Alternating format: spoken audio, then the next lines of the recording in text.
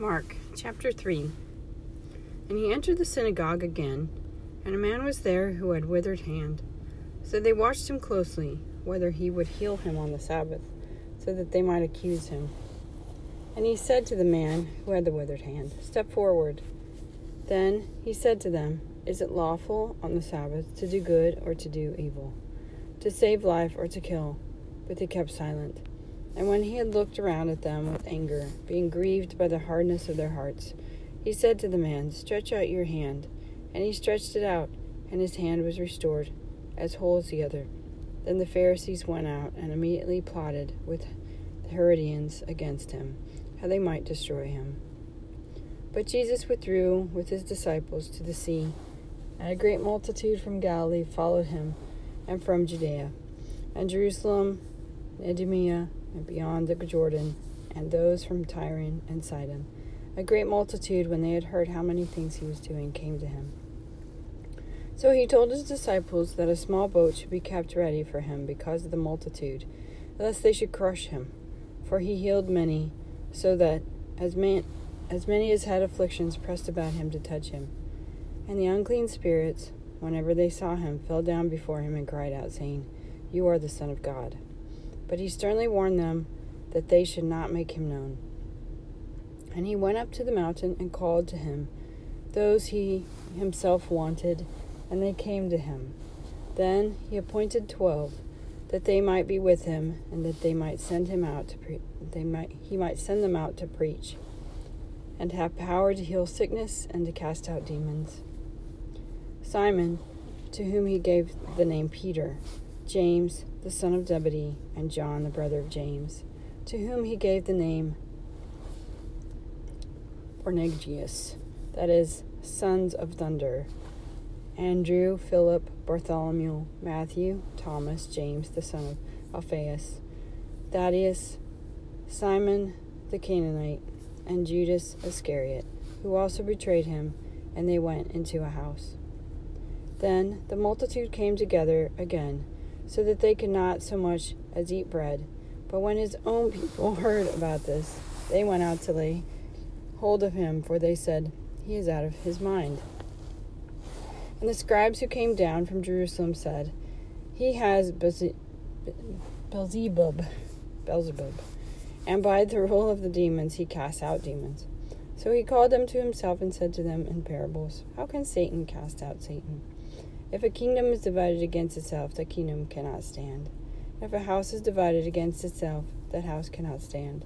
And if Satan has risen up against himself and is divided, he cannot stand, but he has an end. No one can enter a strong man's house and plunder his goods unless he first binds the strong man, and then he will plunder his house. Assuredly, I say to you, all sins will be forgiven the sons of men, and whatever blasphemies they may utter. But he who blasphemes against the Holy Spirit never has forgiveness, but is subject to eternal condemnation, because they said, 'He has an unclean spirit.' Then his brothers and his mother came standing outside. They sent to him, calling to him. And a multitude was sitting around him, and they said to him, 'Look, your mother and your brothers are outside seeking you.' But he answered them, saying, 'Who is my mother or my brothers?' And he looked around in a circle at those who sat about him and said, 'Here are my mother and my brothers. For whoever does the will of God is my brother and my sister and my mother.'" Chapter 4.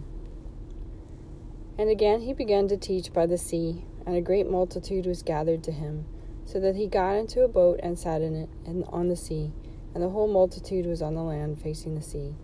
Then he taught them many things by parables, and said to them in his teaching, "Listen, behold, a sower went out to sow, and it happened as he sowed, that some by the sea fell by the wayside, and the birds of the air came and devoured it.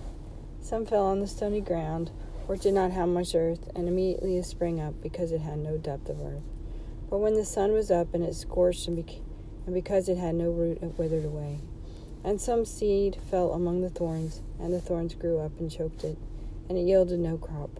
But other seeds fell on good ground, and yielded a crop that sprang up, increased the produce, some 30-fold, some 60, some 100. And he said to them, He who has ears to hear, let him hear. But when he was alone, those around him with the 12 asked him about the parable.